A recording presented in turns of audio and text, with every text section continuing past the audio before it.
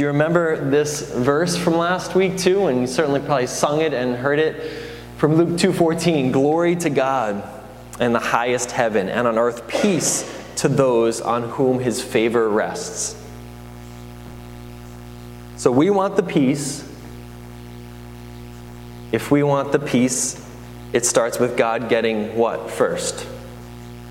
Glory. The two ends of the rope actually are glory and peace. God gets glory, we get peace. There's a bit of an exchange. Glory to God in the highest, and on earth, peace. If we go around trying to get the glory, we're going to lose our peace. But it's when we give God glory, say, God is the immovable, permanent object in my life that I can rely on, and I give him glory. All of a sudden, the peace that we want, the steadiness that we feel at our end of the rope is dependable. Glory to God, peace to us. You start with glory, and you end up with peace. So I'm going to read a little bit of the larger section of that. You can read along with me if you want. It's in Luke chapter 2, as you see on the wall behind me, or just listen. It's the story of the shepherds and the angels. Listen to the two types of glory. It's kind of like two big categories of glory. And for everyone who's feeling disconnected here, everyone who's looking for peace in their lives, I'm just hoping for myself and for you that we'll recognize that if we practice giving glory to God, that's the first step to us experiencing peace in our life. And the angels here kind of preach the same sermon straight to the shepherds. So Luke chapter 2, starting with verse 8. Hear a familiar Christmas story from those who were there and passed it down to us. Luke writes that there were shepherds living out in the fields nearby, keeping watch over their flocks at night. An angel of the Lord, so first one angel, appeared to them, and the glory of the Lord shone around them. So we see the word glory. The glory of the Lord shone around them, and they were terrified. But the angel said to them, "Do not be afraid. I bring you good news that will cause great joy for all the people.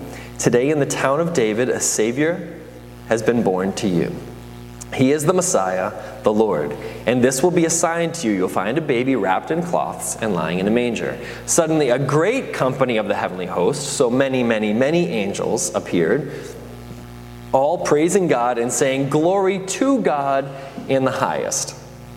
And on earth, peace," rebinding, restoring, renewing, tying, peace, specifically to certain types of people, to those people on whom his favor rests. Jesus' coming did not restore world peace. Jesus' coming offered individual peace with God. We wish that we would see peace on earth. See the conflict going on right now in Israel and Palestine. We want peace. There needs to be a rebinding of separate parties, right? Without that rebinding, there can be no peace. But the Bible's definition of peace is if we start with God as our stable point, then that gives us security on our rope. So the two types of glory we see here, the glory of the Lord shown around. This is the glory that God has. It's like in him. It's think like his brilliance, his majesty, his power, his presence, his glory. No one can give that to God. You can't give God his power or his majesty or his glory. So there's a kind of glory that God has. But there is a kind of glory that you can give. Because a few verses down, I read, glory to God. Glory be to God. Or give glory to God in the highest heaven. And then on earth receive peace. All those who his favor rests on. People who accept him. People who are tied into him. So there's a kind of glory that you have, and there's a kind of glory that you give. And it's complicated because it's the same word that's used all the time in the Bible. It's this word doxa, where we get doxology, praise God from whom all blessings flow. Doxa just means glory, but also means praise. But we can't give that to God. We can't give him his presence. We can certainly celebrate his presence. And this is where the secret to our peace comes in. Not giving God anything he doesn't have, but recognizing and praising God, celebrating the glory that God has, is actually the secret to us experiencing peace. And that's what we're going to dig into together. So God is anchored strongly. We can pull on him, we can rest on him and rely on him. God is secure, God is trustworthy, God will never fail. We're giving God glory when we say those things. We're stating who and what he is. This whole here, this immovable structure. This is God in our lives no matter what's going on around him. So let me describe this glory to us in 6 different facets. This is what I want really quickly to try to describe this glory so that we can see why understanding glory helps us understand peace. So we glorify God when we recognize his glory. Ultimately, it's all about him. Our lives need to be about God. It is his glory. And we give him glory by just saying we recognize your glory. Recognize how good you are, Father. So this means we bring him our worries. Recognize that you're not worried, God. You're dependable. And we glorify him in that way because we say, you're worthy of bringing my worries to you. You can do something about this. So we're making a statement about God's power, about how he likes to answer prayer. Just by bringing him our prayers, it glorifies God. We bring him our wounds. We come to God and say, I'm wounded in this way. Please heal me. We ask for healing. That glorifies God because it means that God can do something about that. And that we're merely knotted onto an end of rope, unable to save ourselves, and unless he is there with the healing, we'll never find it. We'll never get it. We need it. He has it. It glorifies him just to say what his glory. So his glory is made up of his power. His glory is made up of his answers to prayer. His glory is made up of his healing power. Bring him your questions. On our own, floating, untethered, unattached, questions feel like insurmountable. But the minute you bring questions to God and say, God, would you answer this question for me? You recognize that that's giving him glory because it's saying you can answer this question. There's no unanswerable questions for God. There's no questions too big for him. And when we believe that about him, that he's strong enough, we give him glory by saying, you're the one I want to answer my questions. This is recognizing his healing power, his wisdom, his love for us. This is his glory. That's what his glory is made up of. And it's how we give him glory because we recognize it, we sing it, we praise it. We say, praise God from whom all blessings flow. So that's the first part. We glorify God by recognizing his glory. The second part is that we all fail. You know this verse, we all fall short of the glory of God. I'll read it for us. It's from Romans 3. It says, for all have sinned and fall short of the glory of God, his majesty, his perfection, his brilliance. But all are justified freely by his grace through the redemption that came by Christ Jesus. So we recognize God is the only stable thing. We give him glory in that way. The other version of this, the other option, is that we give ourselves glory. We're going to talk about that in a little bit. That's going to fail because we all sin and fall short. Like, look at me, look what I can accomplish. Well, in a heartbeat, that can be taken away. Or look at this person, I'm trusting the advice that this person gave, or this strategy that this person advised. I should do this. Look at them, look at how well their life is working out. Well, that person is going to fall short too of the glory of God. No one is God except for God. We give glory to God, and we all as people need to tie in to him. We all sin, we all fall short of the glory. We're all at a distance, and Christ is what connects us to each other. We're trying to expand what we understand about glory. Here's a third way to understand glory. The Bible teaches that each of us do have a glory of our own. It's kind of like a small glory. A couple of ways that it uses this. It says that a woman is the glory of man, meaning in marriage. It's this like wonderful expression of yourself. It's this beauty that is connected to yourself. It's a glorious thing to be married. So it describes marriage as glory, the presence, the power, the beauty, the love. Paul talks about stars and planets and says the glory of heavenly bodies is of one kind, the glory of earthly bodies is another. The sun has one kind of glory, the moon another. Star is different from star in glory. So the Bible's explaining this glory thing is like inherent. It's what makes you you. You have glory, but it's like glory with a small g. It's some reflection of ultimate glory. So if anyone here is a wise person, people come to you for advice and for counsel. If they think that you're the answer to all their questions and their problems, they're going to be sorely mistaken, because you fall short of the glory of God. But you know a God that has all the wisdom and all the answers and all the knowledge. So if you will give glory to God and He will give you the wisdom you need, you become part of this chain, this rope. And then someone is secure not because they're tied to you, but because they're tied to God. You're just connecting someone to the glory of God. It's not your wisdom. You may have a little, but if you have a little, it's just a reflection of what God has in fullness. Beauty. Some people are so artistic and they create works of art, or physically just such beautiful people that God has designed. And then people look at you like, wow, I could never paint that or draw that or write that or what. That you recognize the small g glory in someone. And that person has an opportunity in that moment to take it, say, you're right, that's awesome, I'm awesome. And then that person is allowing you to tie to them. Well, what happens when they fall short of the real glory of God, the true beauty? What happens when you see the ugly side of all of us? I was like, oh, that person failed. We get discouraged. We find ourselves falling like the rope because we were tied to something that wasn't secure. We tie ourselves to these small reflections of glory instead of recognizing where it's supposed to be. But if someone sees a musician play an instrument, an artist paint a painting, any kind of artistic, creative expression, and you say, it's something, but God is the real artist.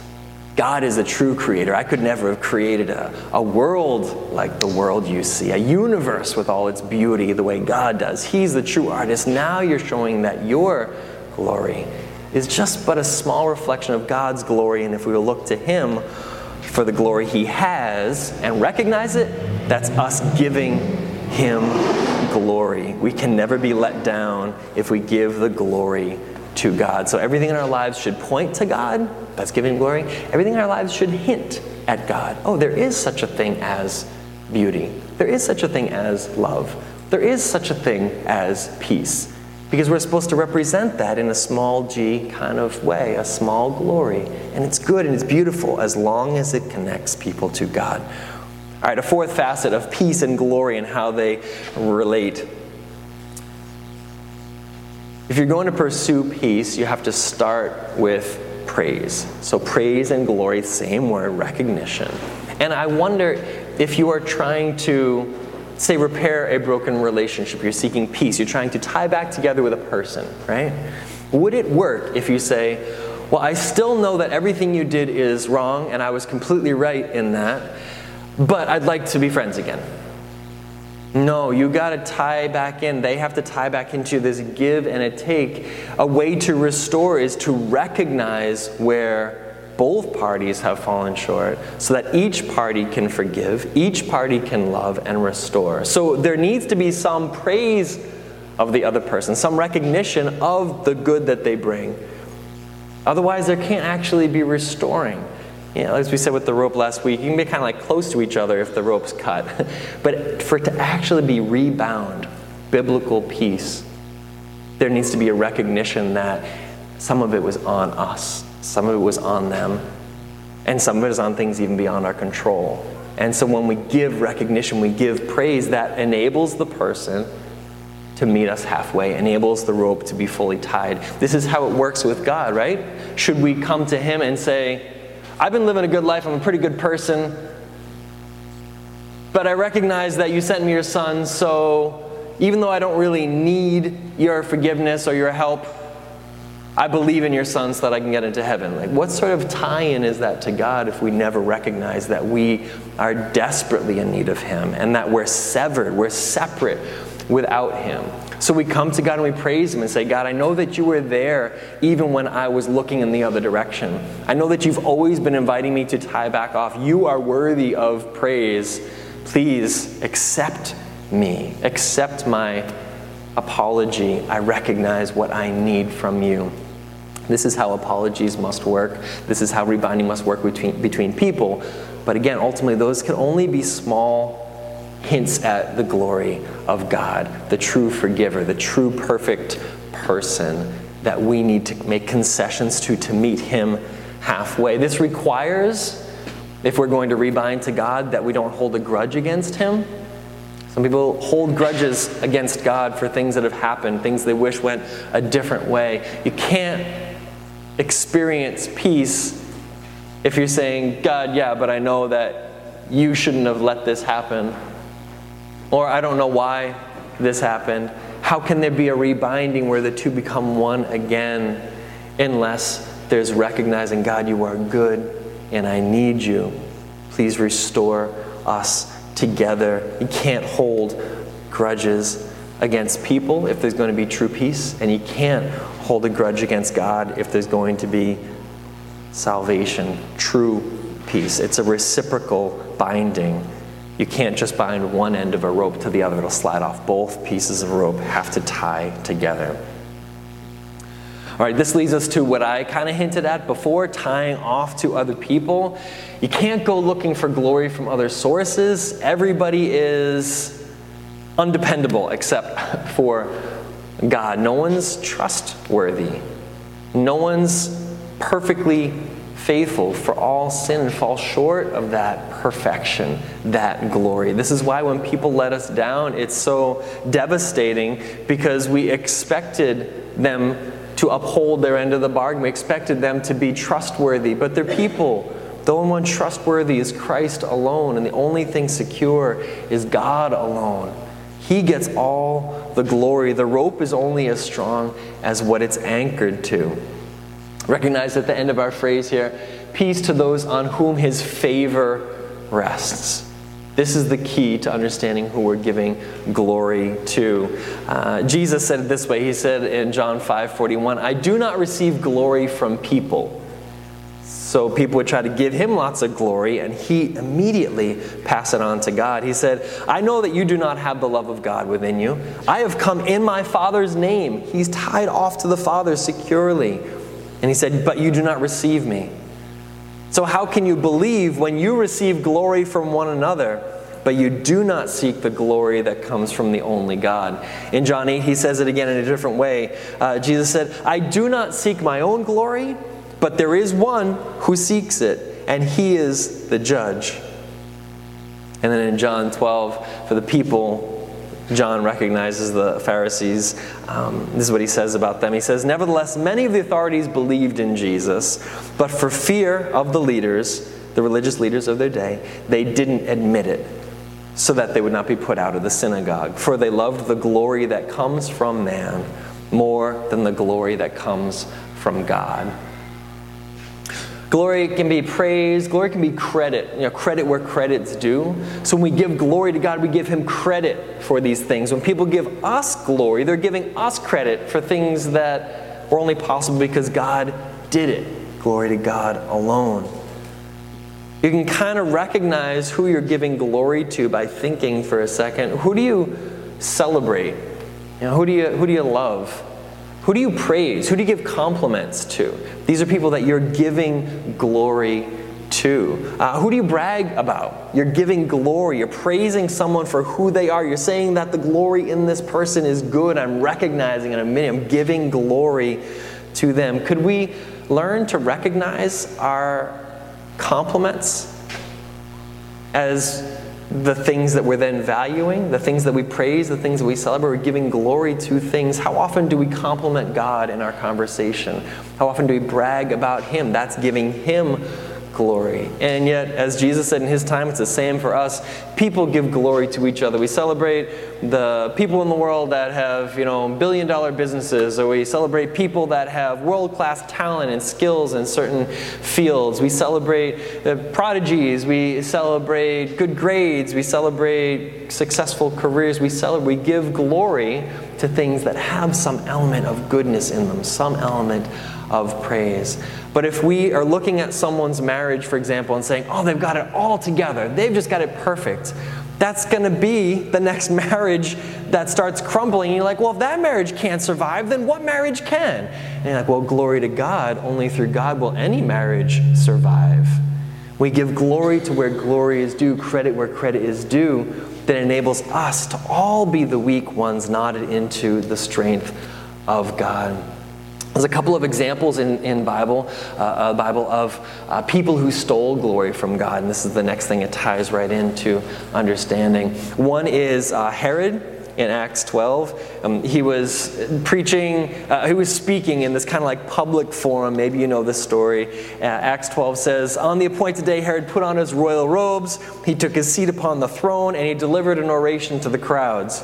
And the people were shouting, 'Wow, the voice of a God, not the voice of a man.'" So they were giving him glory. They were saying he had the voice of a God as he struck them all with his great speaking ability. The very next verse says, "Immediately an angel of the Lord struck him down because he did not give God the glory. And he was eaten by worms and breathed his last." This like harsh judgment of God on the spot for someone stealing glory from God. You may remember, and I won't read the whole thing, back in Daniel 4, the story of Nebuchadnezzar, a king at that day. And he looked and said, "Look at my glory, my majesty, my kingdom." And God made him senseless. It said he went out and like lived and ate the grass of the field like an animal, and his fingernails grew long and his hair grew long. He like literally lost his mind until in that wilderness he said, "God, I recognize you can humble whoever you want to humble, and it was you who gave me that kingdom." And God restored his sanity. He was brought back, regained the rule of his kingdom, and lived on. And the very end of that, he says, "I, Nebuchadnezzar, praise and exalt and glorify the King of heaven, because everything he does is right and all his ways are just. And those who walk in pride, he is able to humble." So we can't go stealing glory from God because he will humble us. You know, pride comes before a fall, that proverb that we like to quote so often. And I wonder, has this been something that we've done? I feel like I've definitely done this in the past. Someone compliments you on something and you take the credit. Someone recognizes something that you're a part of. It could be a choir you're singing in or a sports team, and you just take the credit instead of giving the glory to God for what he enabled to happen. Do we take glory? Do we receive it? Do we think it was us? Do you think it was you who gave yourself your health? Do you think it was you who gave yourself your abilities? Do you think it was you who gave yourself your family, who gave yourself your job, who gave yourself this country that we live in now, who gave yourself salvation through Christ? No, we're all broken pieces that are tying back into the only thing that's safe, the only thing that's secure, which is God. Glory to God alone. Glory to God alone. All of us come, we go, our lives are like a mist, like a breath, and then we're gone. God stays. God is permanent. He's the same yesterday, today, and forever. We tie into him, and we have peace because he's not movable. There's such a great amount of pressure that comes with needing to be the ones that are steady for everyone else. Has anyone been a caretaker for someone for years, and you got to be dependable, or the oldest sibling in a family where there's dysfunction? You're caring for your younger siblings. I got to hold it together. I got to be the one. I got to do it right. I can't let people down. And so you succeed, and then you fail once and you feel terrible because we can't permanently succeed. All fall short of the glory of God, who always succeeds, who's always faithful. So we can have some faithfulness, we can have a small g glory, but we need a God to give us, to let us tie into all the faithfulness we need, so that when our human faithfulness is running out, that we have a resource that's limitless. I don't want to take credit from God. I don't want to feel his wrath because I took credit for something that he's doing. I don't want you to take credit from God or steal glory from God. I want you to give glory to God, because the minute you do, you become a more secure person for the people that are tied to you. If you are tied to God, and if you help them tie directly to God, ultimately you're irrelevant in their lives. They're secured to the God that will keep them safe, not to us. This happens with churches all the time. It's classic. We're famous for it. People tie themselves to a church and a pastor, and then there's an affair or an embezzlement of money or some sin, because all fall short of the glory of God, and then all these people are tied to a person or a church are flat on the floor. Tied to God, we recognize that there will be problems, and God will be the one that will get us through it, not tied to a person. For kids, this is especially important because you're tied to your family for a while, and so you have faith through what they've taught you, and together you go to church, but eventually you will not be with your family. You, on your own, need to tie off to God so that you're okay. And when you look and say, oh, my family's a mess, look at it, okay, that's because we're the people tied to God. God is not a mess. Glory to God. God is fine. God's doing just great despite the state of the world. God is beautiful and perfectly at peace with all the power and wisdom, despite the fact that we as people always lack wisdom and always fall short. All fall short of his glory, and he doesn't. So I want to bring it together here. What do we do with this? What's the practical steps to give God glory and then the peace that we receive? Here's how we wrap it up with. I thought of 8 small things that can help us see the glory to the peace. When we give God glory, it reminds us that he is there. I think we need reminders.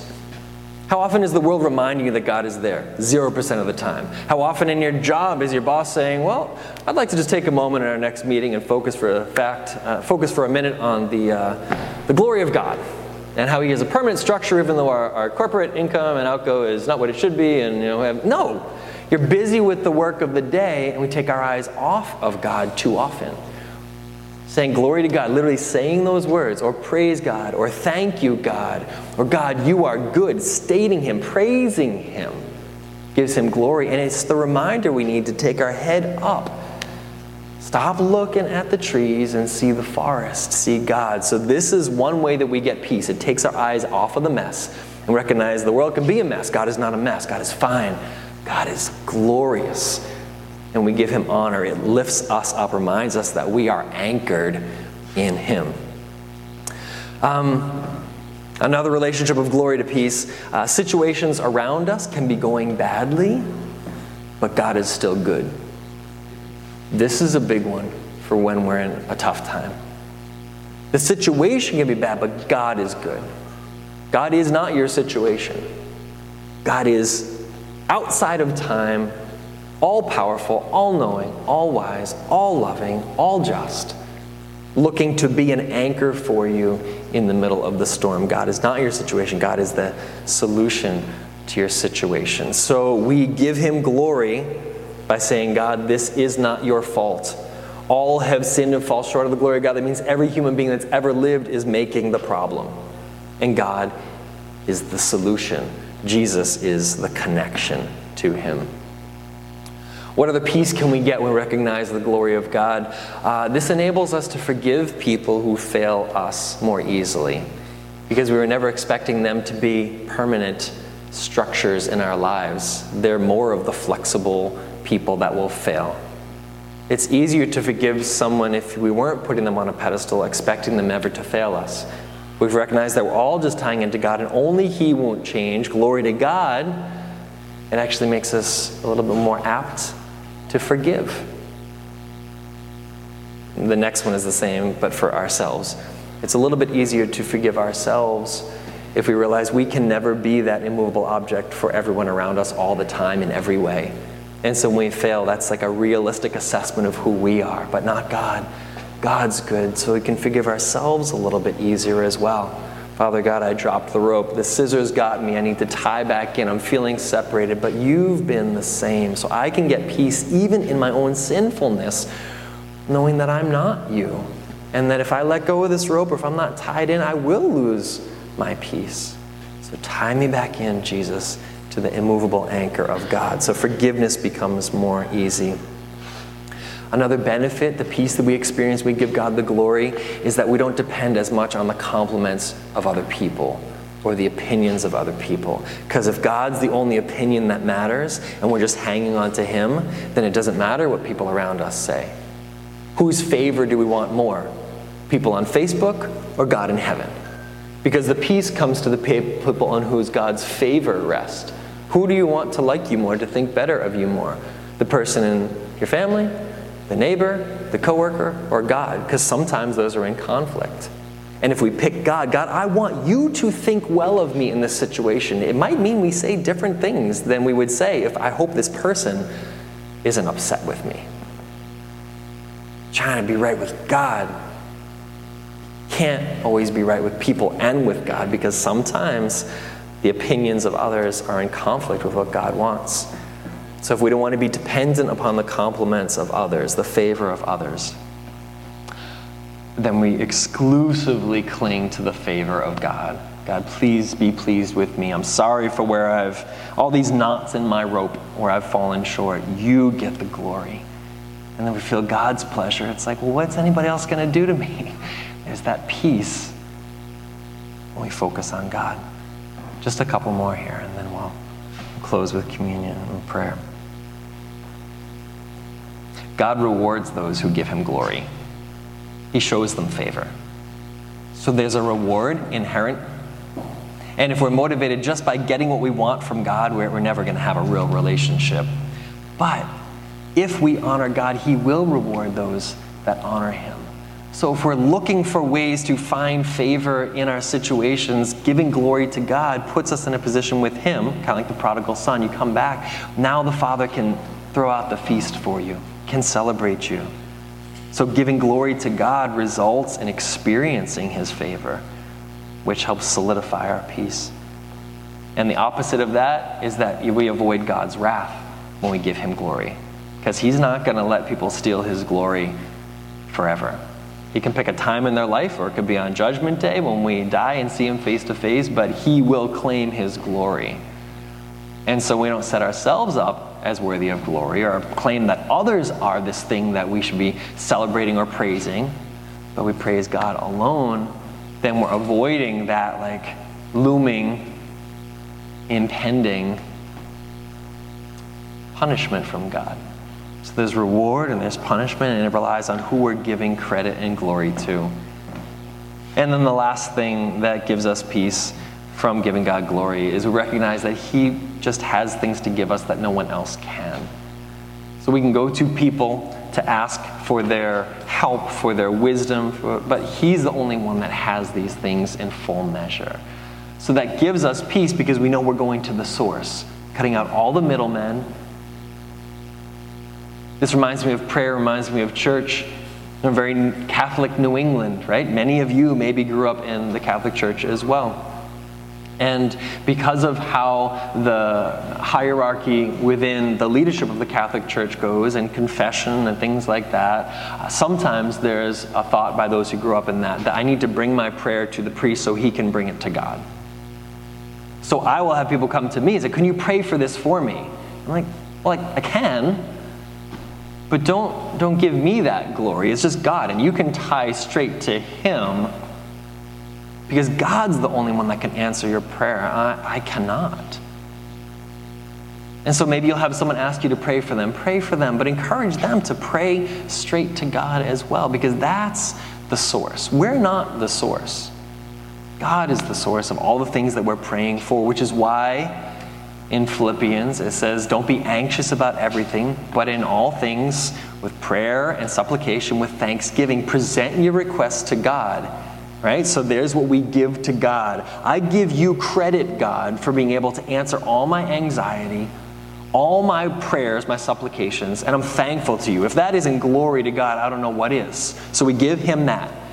But what does it say next? It says, then the peace of God, which passes all understanding, the peace that doesn't make any sense because you're in the storm, doesn't make any, you're experiencing it, will protect your hearts and protect your minds. So we looked at that last week to kind of discuss what the knot was all about. We get peace from God by tying back into him through prayer. But really it's also an explanation of when you give glory to God, you connect to him in that way, then we find the peace that he gives in exchange. So here is my closing promise that I'd like to read from Scripture. I'm going to invite the music team to come forward. We're going to celebrate communion together in just a moment. I've done a mashup of 3 separate passages to create this kind of closing promise. One is Hebrews 1:1, the second is Hebrews 6:19, and the third is 2 Corinthians 3. These are 3 statements that when they put together talk about how we are to anchor ourselves to God through Christ, which will help us increase in glory, small g, as we give God the glory. So I'd like to read this for us and then close us in prayer. And I'd like to invite any of you that are looking to experience what it looks like to be anchored in God and feel his glory, or if we don't have peace, to go to him for it instead of other people, to come and find Sally after church, come find me, and pray and ask God for that connection, because that will be what results in this, from glory to peace. So let me read these closing scriptures and then let's pray together. In the past, God spoke to our ancestors through the prophets at many times and in various ways. But in these days, he has spoken to us by his Son, whom he has appointed heir of all things, and through whom he also made the universe. The Son is the radiance of God's glory. He is the exact representation of his being, and he sustains all things by his powerful word. And we have this hope, which is an anchor for our soul, firm and secure. It enters God's sanctuary behind the curtain, where our forerunner, Jesus, has entered on our behalf. And where the Lord is, and now the Lord is the Spirit, and where the Spirit of the Lord is, there is freedom.